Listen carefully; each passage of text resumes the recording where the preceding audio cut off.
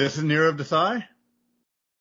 And I'm Kirby Shabaga, filling in for Vinay, who is unable to attend today.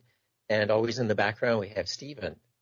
Today, our guest is David Bass-Clark, the Director of VR, AR Research and Development at Unity College. And he's educational technologist and XR strategist.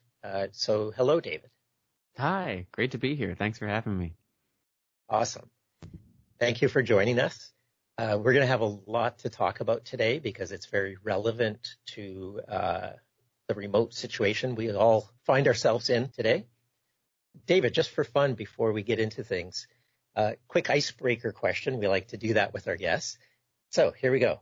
If you could have dinner with anyone, who would it be and why? I always want to ask more questions when people ask me questions like this, but I won't. I guess it would be... No, we all have to answer, David. So we all have to answer. Oh, okay. I suppose if it was someone living, I'm going to go with someone living. Yeah. It would be with someone, I'm not even sure I'm going to say a name, but someone that's a mover and shaker in the world of sort of technology, probably someone like Zuckerberg-ish or in that vicinity, to try to understand them better in terms of where they're coming from and where they want to go as it relates to my work, to be honest, to VR and distance education and everything. Yeah. That's awesome. Aim high, right? All right. How about you, Nirav?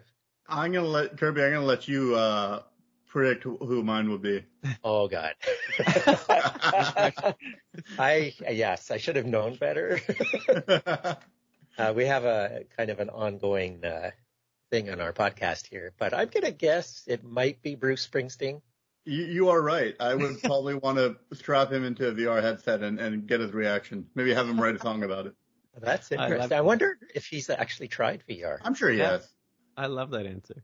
Oh, wait, can I I want to revise. Please do. I'm just cheating. You made me think, if it was someone dead, I would probably go with some 1600s, 1700s inventor, or some artist. I can't think of a specific person right now, but somebody that hasn't tried VR. It would be really neat to, and couldn't even imagine that sort of world. It'd be neat to pop them into a headset, and see what their response would be. So I imagine ideally have them come to your time as opposed to you going to their time. I'm not going. I don't want to go to the 7. No. I'm good. Feeling light, relatively. What about you, Kirby? Oh, yeah. For me, I would actually pick, if it's somebody dead, I would pick Nikola Tesla. He just seemed like such an interesting character. Yeah. And then, as you mentioned, imagine if a fellow like him, or one of the biggies like Da Vinci. Yeah. Imagine if they tried VR. Yeah. It would just blow people's minds. I would love to hear, it would be great to pick their brains about what would they do with the technology once they knew it existed.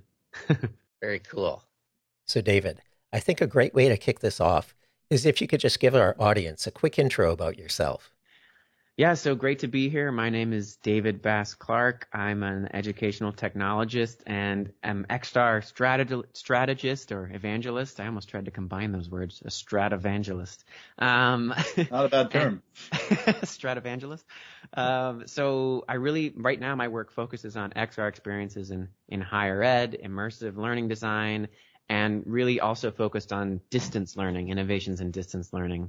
I've been fortunate enough to work here in Maine, but also worked for some time in Shanghai, China, and a few places in between. And I work at Unity College, a college that is very focused on pushing the boundaries in terms of extended reality and what is possible with extended reality as it relates to higher ed. And we also focus on sustainability, environmentalism, and that type of world as well. And David, you're in the XR education space, I guess specifically, but part of the bigger ed tech space. Mm-hmm. How did you get into that, and how big is the opportunity there for newcomers? Yeah, I can speak a little bit to that, obviously particularly to how I got into it, and a little bit of my perspective on the opportunity. I sort of, ed tech to me, first of all, 40,000 foot view, my brother, Caleb Clark, has kind of a definition that I've always liked, which is teachers can't, I think I'm going to butcher this, but roughly paraphrased, it's teachers can't geek and geeks can't teach, and somewhere in the middle lies educational technology. And, again, I think that it's kind of a nice way of encapsulating it. Obviously, many teachers can geek and many geeks can teach, but there is sort of an interesting middle ground there. So I think the opportunity, as you pointed out, is quite large when we think about the size of the education market as a whole, those private and public, university, K-12, training and development, workforce development for corporations as well.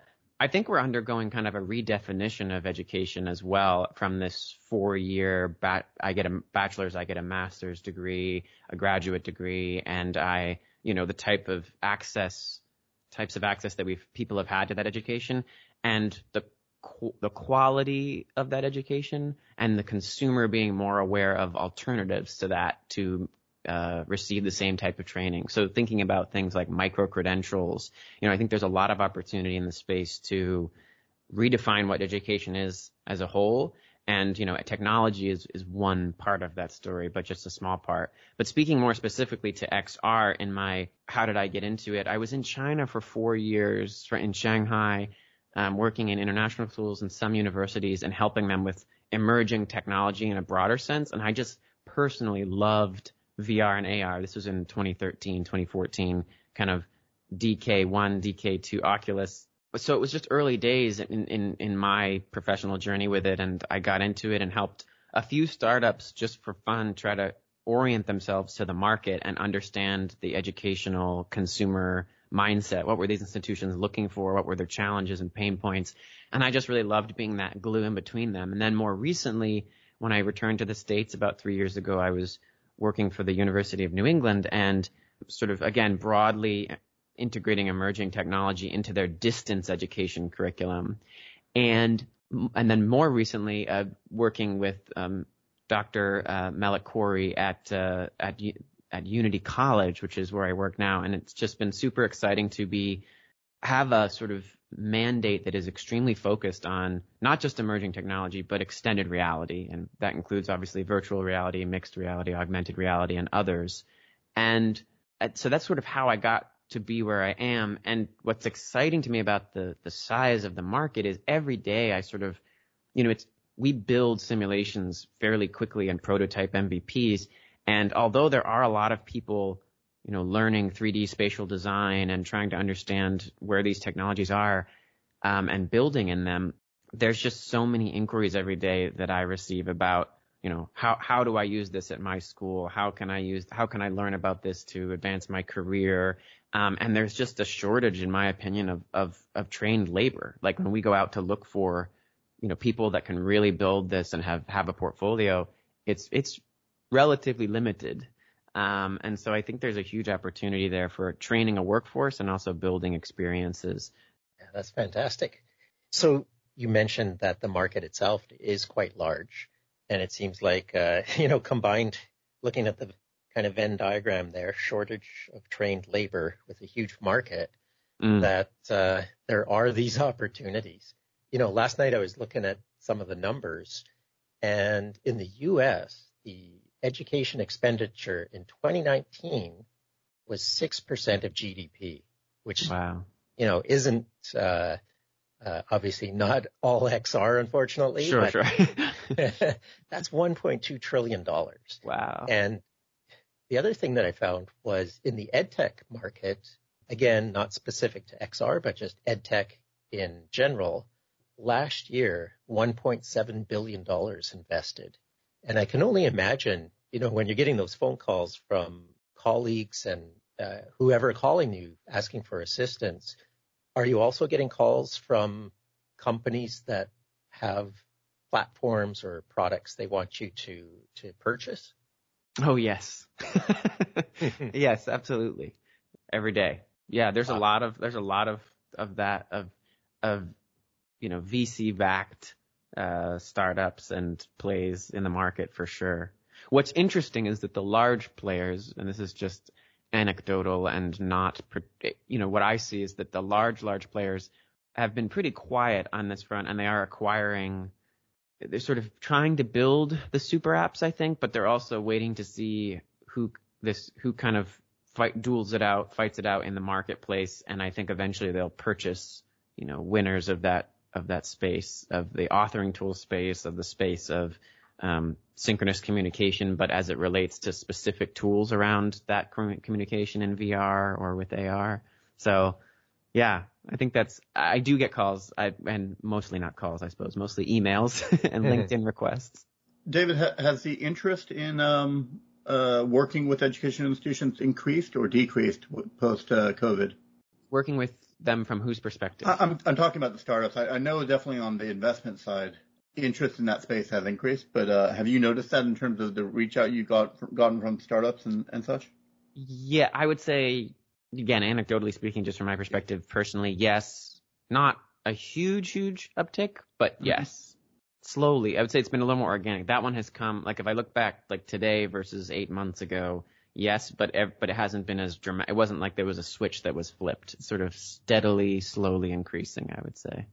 Yeah, and so, you talked about experience working at universities and colleges, and that's presently where you work at a college. So in education, there's a big divide between K-12 and higher education. Do you see one of those categories being more attractive to a startup right now? Like easier to work with or more demand, that type of thing? Not sure I have a good answer to that, except to say that there's very different considerations. Just to get a little weedy for a moment as a specific, I think when we think about things like the ADA, Americans for Disabilities Act, and some of the legislation that's come out of that, Section 508 and 504, how we as a society sort of approach people with a spectrum of abilities, which is so important in education at any level, that's treated very differently at the K-12 level as compared to the higher ed level. Essentially, at the K-12 level, the onus is on the institution to ensure that student is identified and has the appropriate support. And it's completely flipped at the higher ed institution. It's the onus to communicate that need is very much on the student at the higher ed level. And until they communicate that need, there's nothing that the college can even do legally if they want to, really, other than be ready to support that student. So that's a good example of just a very important to understand differences. I also think, at the K-12 level, when we're serving students, we're thinking about teachers, and teachers are so strapped for time and for resources and for, funding.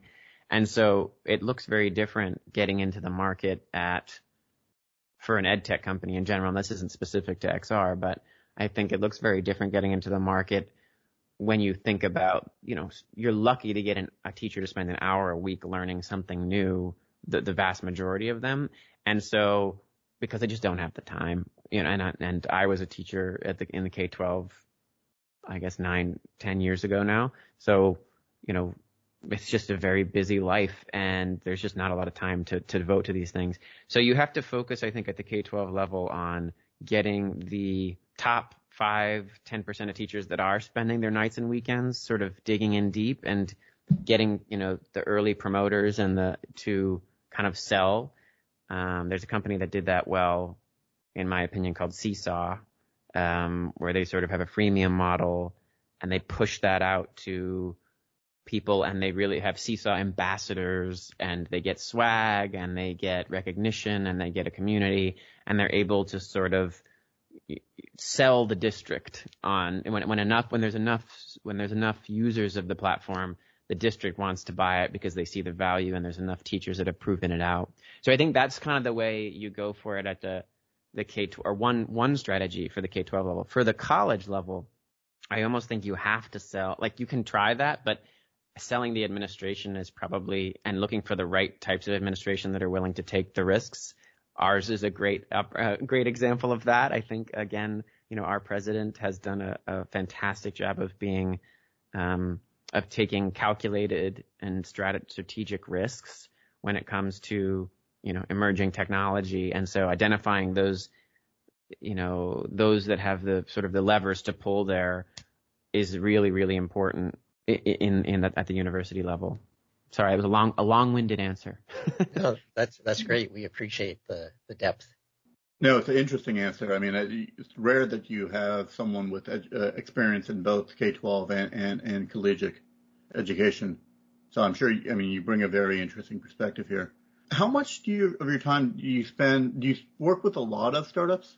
For various reasons, yes. Yeah. So, but I would say we have partners with some startups. Sometimes they're our vendor, sometimes we're more their vendor, and sometimes it's just an equal partnership. Sometimes we're creating content together. Sometimes we're trying to help them get their product. We like their product, so we're trying to help other people, build awareness about that product. So we do.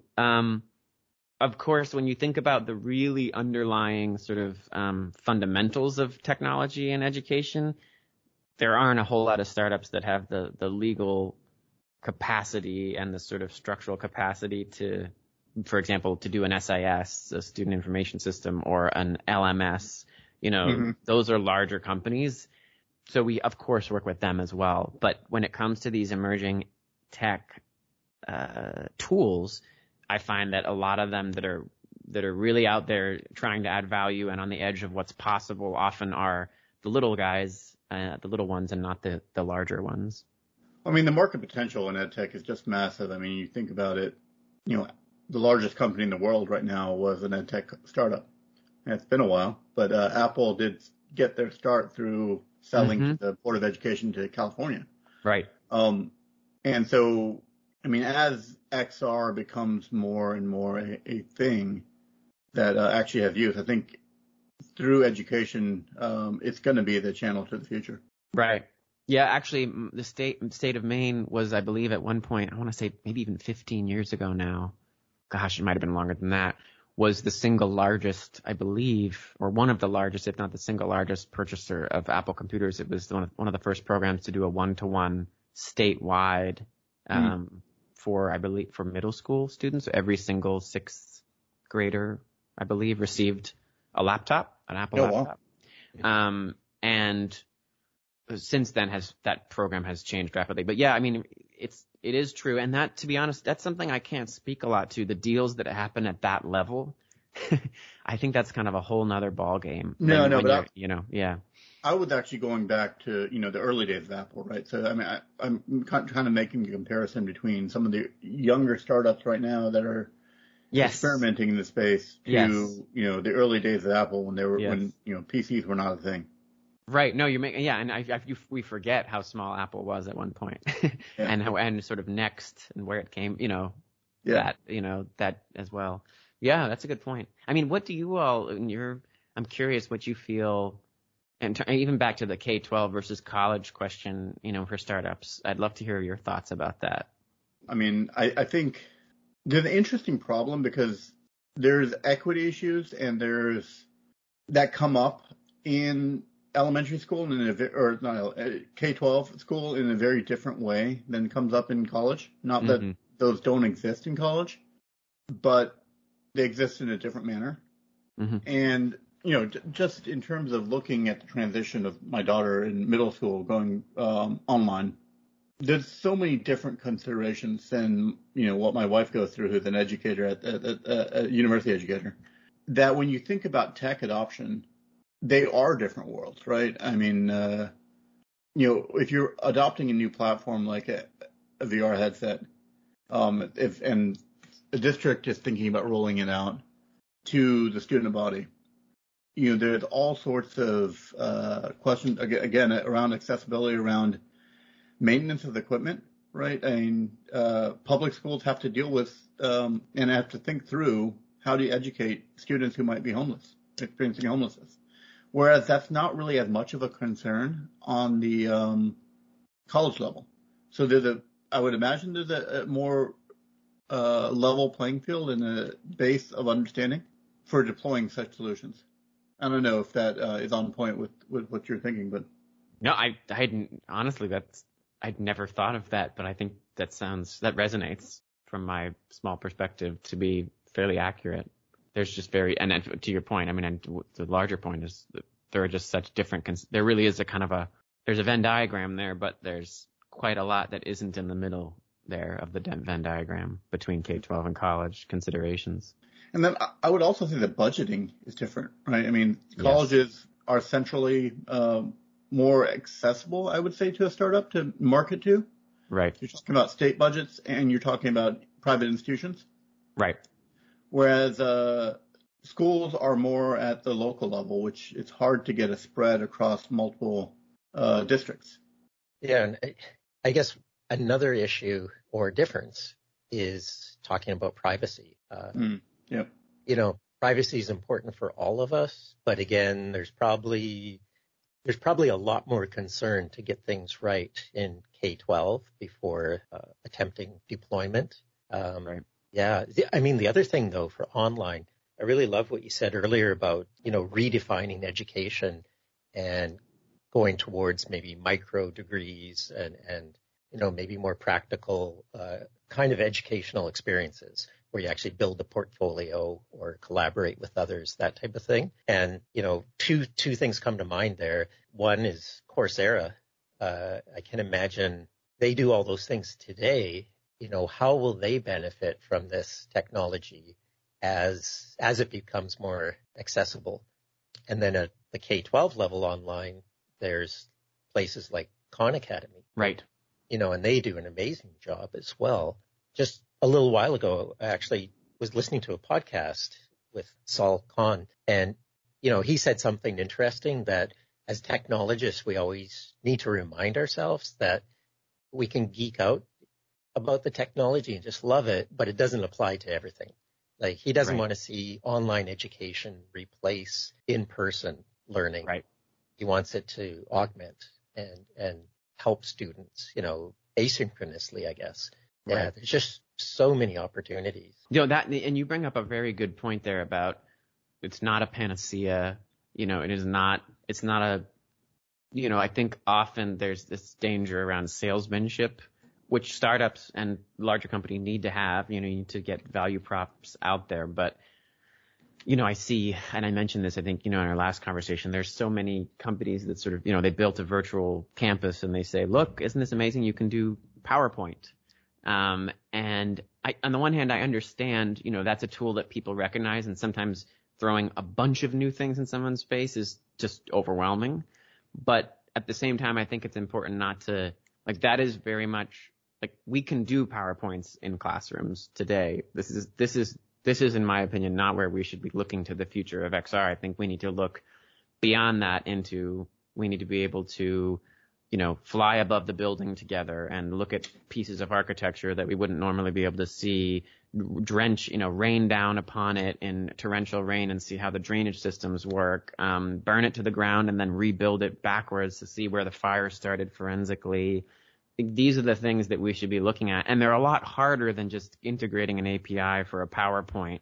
But they're, in my opinion, where the value is. Of course, there's value as well to, if I can't be on a campus and I'm doing a Zoom call, there is a value prop for having a PowerPoint and being able to sit in a classroom and look left and right and see people. I don't want to ignore that. But I think it isn't really the fundamental value of, or what we can do is so much farther beyond that. And then another thing you mentioned, Kirby, that really resonates is at Unity College, we really want to focus on democratizing the access to this and not keeping it behind the shield of a traditional 4-year degree. We want, you know, people to be empowered. And that starts with breaking or redefining what it means to become to receive education at a higher education level. And that starts with, you know, what is a micro-credential and how cheap can we make it and still add value for students, but make the barriers to entry, you know, lower the barriers to entry. And it's also about working with partners, you know, around, you know, infrastructure for, you know, the internet bandwidth.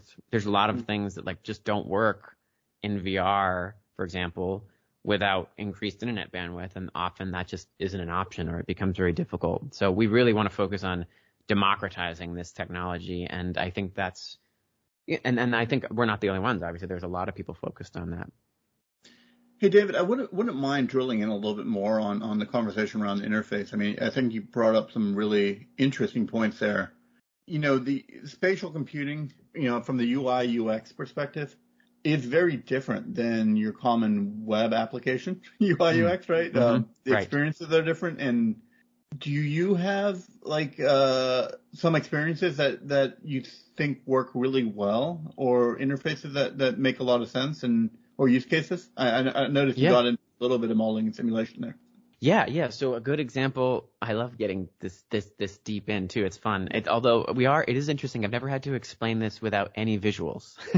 So this is a good challenge for me. So let's call it spatial audio. Yeah, right. There you go. So one example of that is, first of all, we build device agnostic experiences, and that affords us an interesting opportunity and challenge. And the reason we do it is not just legally, but we think universal design wise, this is the right thing to do, that not everyone's going to have access to the same type of hardware. So we try to build it for multiple devices. So a good example is we built we have two kind of virtual experiences now that I'll speak to. One is a virtual forest and one is a virtual ocean. And within that, we can do a lot. Our niche right now is, environmentalism, sustainability, wildlife conservation, animal health and behavior. Those are some of our really strong, larger programs. And so when we think those are perfect examples. Oh, go ahead. Sorry, just for the audience here, Unity College is an environmental college. So, yes. Okay. Just wanted I apologize. Jumped too deep. Yes. Yeah. That is our main focus, although we do other programs, but they all kind of fall under that lens. So for example, we have even an MBA program, but it's a sustainable MBA program. We always focus from that sort of lens. So we built this virtual forest, and inside of it, we populated it with some rabbits, and the rabbits have a basic AI, and the player or the student will navigate this forest and try to count these rabbits. And one of the reasons that it begs one of the questions that we ask is, what can we do that's impossible or difficult, as I alluded to earlier, in real life, but in VR is much easier. And you would think counting rabbits, well, you could do that, but the barriers to entry of that are quite intense, particularly if you're living inside of a city that may or may not have a forest that's populated with animals like this. There's a barrier there. But even if you could go out, would you have the right tools and education to go out and make it worth your time to practice in the field? So what we try to do is build these experiences in a virtual space where students can practice a lot with the tools, so that when they get into the real world, as you were pointing out, Kirby, they have the right tools and they've had the right practices so that they can really make good use of their time when they are in the field, and they don't need an extra 50 hours in the field to stumble around and try to figure things out.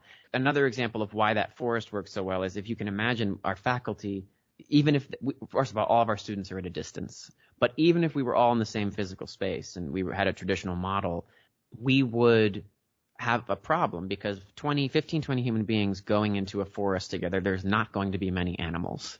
And our faculty have to assess each individual student's ability to identify and count animals.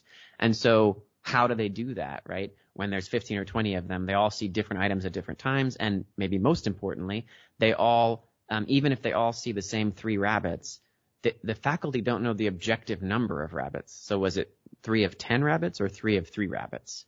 And so what we can do with this virtual environment is control for all of those and put the student alone in this virtual environment. And then we built that for an executable file on a PC and a Mac, but we also built it as a Quest APK, so in full virtual reality. And we had to think about the UX, as you pointed out, between those. So on one, it's a flat UX, and you can click on the rabbits. And you can freeze time, this is about ADA compliance, but we were saying, what are we really measuring? Are we measuring their ability to click on rabbits? No, we're not measuring that. We're measuring their ability to notice the rabbits.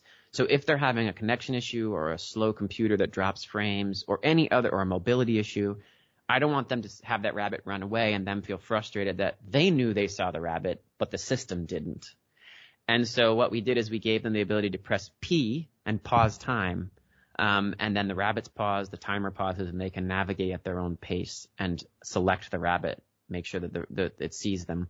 The other thing, sorry, I got a little deep in there, but this system will count the number of rabbits they see and also the number of rabbits they do not see. And at the end, it will give each individual student an assessment of, here's how many you missed, here's how many you saw. And they're able to go in and test a bunch of different field theory about how they should be estimating populations of animals and conserving that population. And so that's kind of a good example of that. The UX is really interesting when you take it to a VR because it's no longer flat. So what we did is we put binoculars that they can pick up around their neck, if you can imagine. And we also put the freeze time button on their wrist. So all of the buttons are on their left and right wrist. They have a compass on their wrist.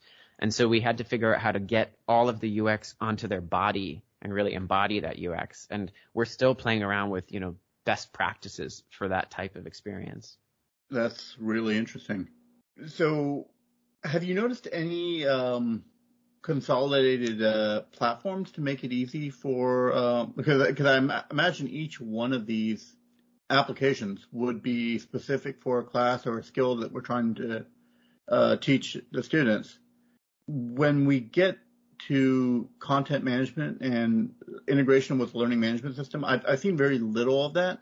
Mm-hmm. But you mentioned it earlier, so I wanted to kind of give you an opportunity to see if there are systems that are really tailoring VR first or XR first.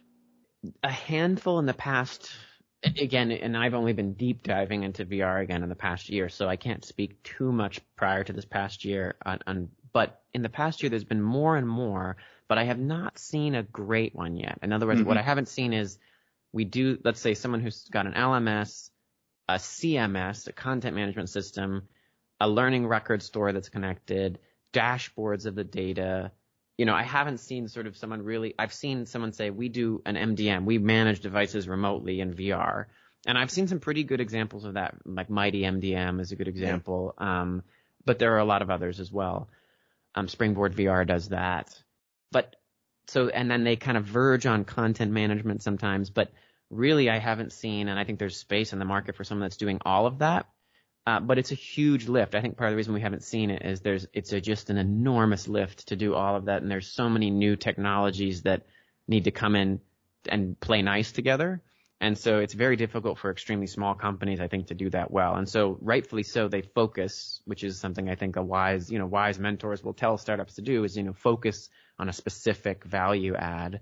But what that means for people like me is that we have to go to one for the MDM and one to connect to the LMS and one to help us build a learning record store that is created for VR, because the learning record stores have existed for years without VR. But what does that look like for VR applications or for AR applications?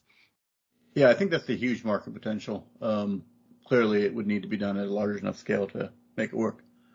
Right. And I know, there hasn't been a lot of good answers, but, I'm curious when Facebook or someone like that will get into that. They don't seem to really be that interested, those sort of larger companies, in engaging with the education market on this level and providing. They certainly have the capability if they wanted to, but up until this point, I haven't seen much interest from them. I don't know if either of you have experienced similar things.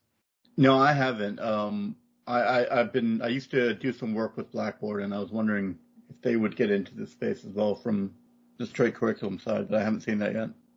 No, and it's funny you mentioned Blackboard. I've worked quite a lot with LMSs and Blackboard in particular, and I have not seen, although I don't know what's going on behind the scenes, much interest at all from any of the large, even any of them, Blackboard among Canvas and Brightspace, D2L, for this, much of an appetite for this for them. But maybe some of that might be happening in the background that I'm not aware of. Yeah.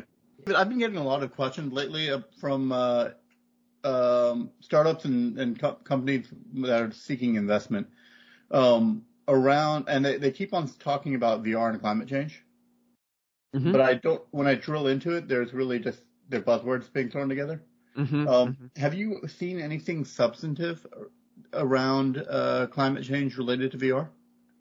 Yes, several things. The first that comes to mind is, and we did not, we're building a few, I would say, and we have built a few, but the main one that comes to mind that's already totally built is, and I can find the link if you remind me later, but it's basically sea level rise. So they take LiDAR scans of coastlines that are particularly in danger of having that sea level rise impact the communities and the life in that area. And then you you float above it in sort of a zeppelin of sorts, and you are able to see over a 100-year period where the projected sea level rise will be, and also how mitigation of that would affect that sea level rise and what mitigating factors you can create to try to help that community. So that's the kind of one specific one I've seen. And again, I can get you the link to that. But that is, to your point, that is kind of where we're going with this hackathon. It's specifically around climate change and sustainability, and thinking about how we can bring XR and distance ed and having students hack their own education. What's really important, I think, too, is like we don't give enough to the students and say, hey, you're the customer, you're buying this product, this education. We want you to be a strong voice in what it is. And so we want break it, hack it. Let's figure out how to make this better. And that's really what we're doing with this is putting the tools in their hands and giving them the responsibility and the leeway and the freedom to break it all down and build it all back up in the way they see it best working for them. Very interesting. And again, I think you mentioned a little bit more of the modeling and simulation type application. So it's not just visualizing sea level rise, but really going down and looking at and modeling out potential mitigation techniques. Right? Yes.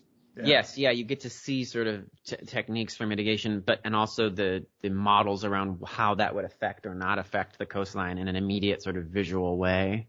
Mm. But I mean, yeah. And there's a couple of others. I do think one thing we didn't touch on is like, there's this difficulty with startups of going too deep, going too specific, and then not being able to extricate from that, and then or trying to be so broad that you never get to drill into something that adds value. And I think there's a balance there that's really tough to I don't have a great answer for that, but there has to be sort of elements of both. Mm-hmm. In the words of Depeche Mode, you got to get the balance right.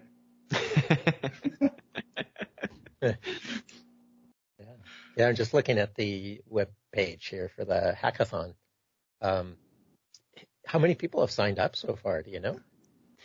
We had to sort of cut it off because, to be totally frank, I didn't want it to get really big because it's our first one, and we want to make sure that we have a quality product. And if it's going to go off the rails, we want to make sure that it's going to be a good quality product. So we stopped at about 80 registered participants, okay. But we had hundreds of other inquiries. And so we expect that we'll be able to push this much larger in 2021. And we're just figuring out the how and the when and sort of the specifics of that. But we're excited, and we're really excited to see what the students, come up with. We've given them a lot of design prompts and some interesting tools, and they've got 24 hours, which is really no time at all. But, I'm really curious to see what they'll build and design. Yeah. Awesome. Actually, to bring it back to Apple and, their beginnings in education, I was one of those kids that was really fortunate in grade 6 to have access to an Apple II.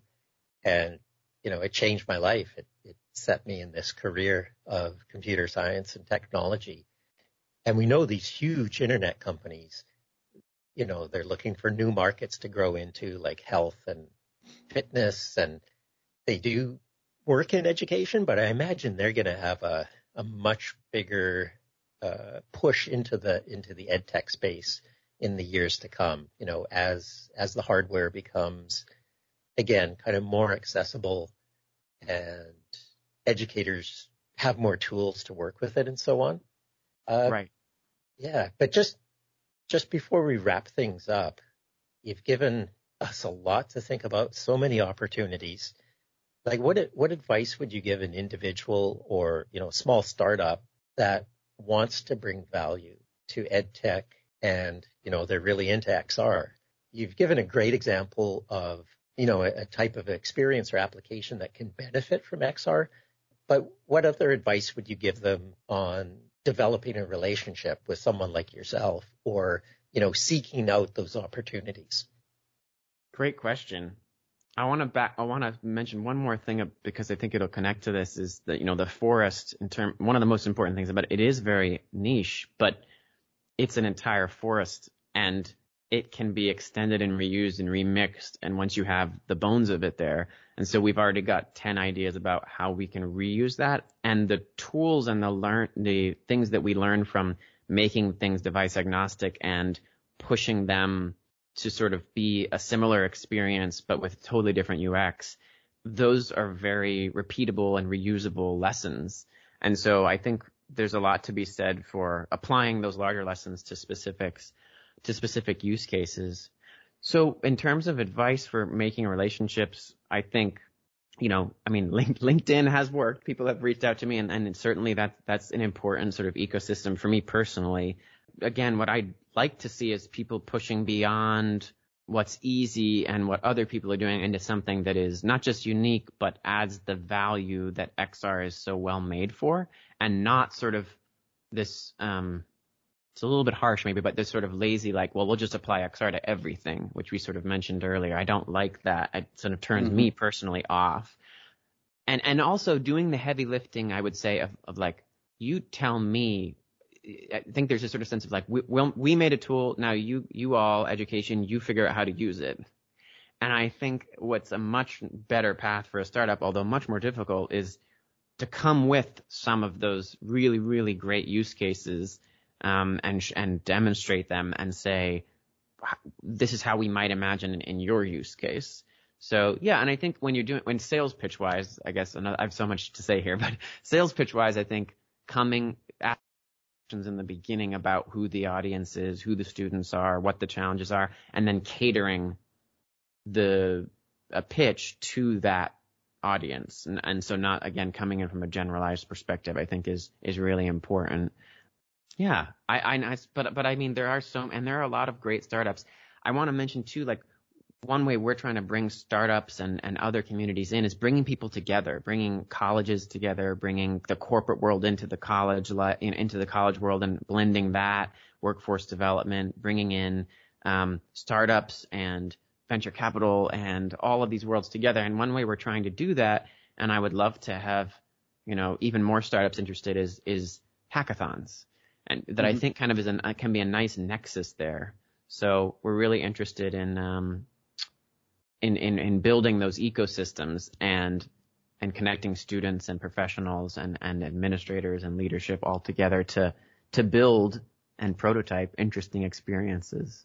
That would be my scattered advice. I think that's advice that can go across all sectors, not just education. I think we could talk, certainly not as long as Joe Rogan. I don't know if I could sit that long. He actually recently just did like a 5-hour podcast. Oh, wow. Just under 5 hours. Insane. Wow. But man, there are so many avenues we could go down further with this, but I think we have a better understanding of what EdTech is, what are the opportunities, how to get involved. Now, if somebody wanted to reach out to you, what's the best way? You had mentioned LinkedIn earlier. Yeah, I think for me personally, LinkedIn is a great way. You can search David Bass-Clark. I'm sure there'll be a link somewhere along these lines. But an email is good too. So that my email will be in there. I won't say it. But email and LinkedIn are great. Cool. And is there anything that you would like from us or from our listeners? You mentioned this great opportunity with hackathons to get involved. Is there more that we can do to help build the community of XR? I mean, I would love to hear from the community. That's just one idea that we've had and we're experimenting with. We're having our first one next week, actually. Wow. Yeah, and it's XR EcoHack 2020. You can Google that and it will come up. But I'd love to hear other ways, whether it be hackathons that people want to get involved with and do together. I think the community, what I want to see for the community in any way possible, and I'm open to all solutions, is the coming together. The siloing of things, I think, is such has a lot of negative impacts.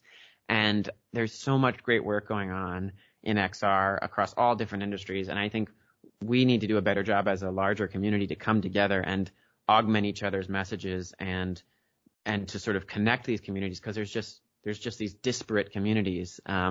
So I would love to kind of fold communities together. And I see this day where we have, Burning Man style, 20,000, hundreds of thousands of people that are in XR that are building things together. And I think that could be sooner rather than later if we as a community make that happen. Yeah, David, this has been amazing. We really appreciate your time with us, sharing your wisdom and knowledge in this space. And I just want to say thank you again. And you're listening to the XRC Pod. Make sure you like and subscribe wherever you listen to your podcasts. And we'll see you next time.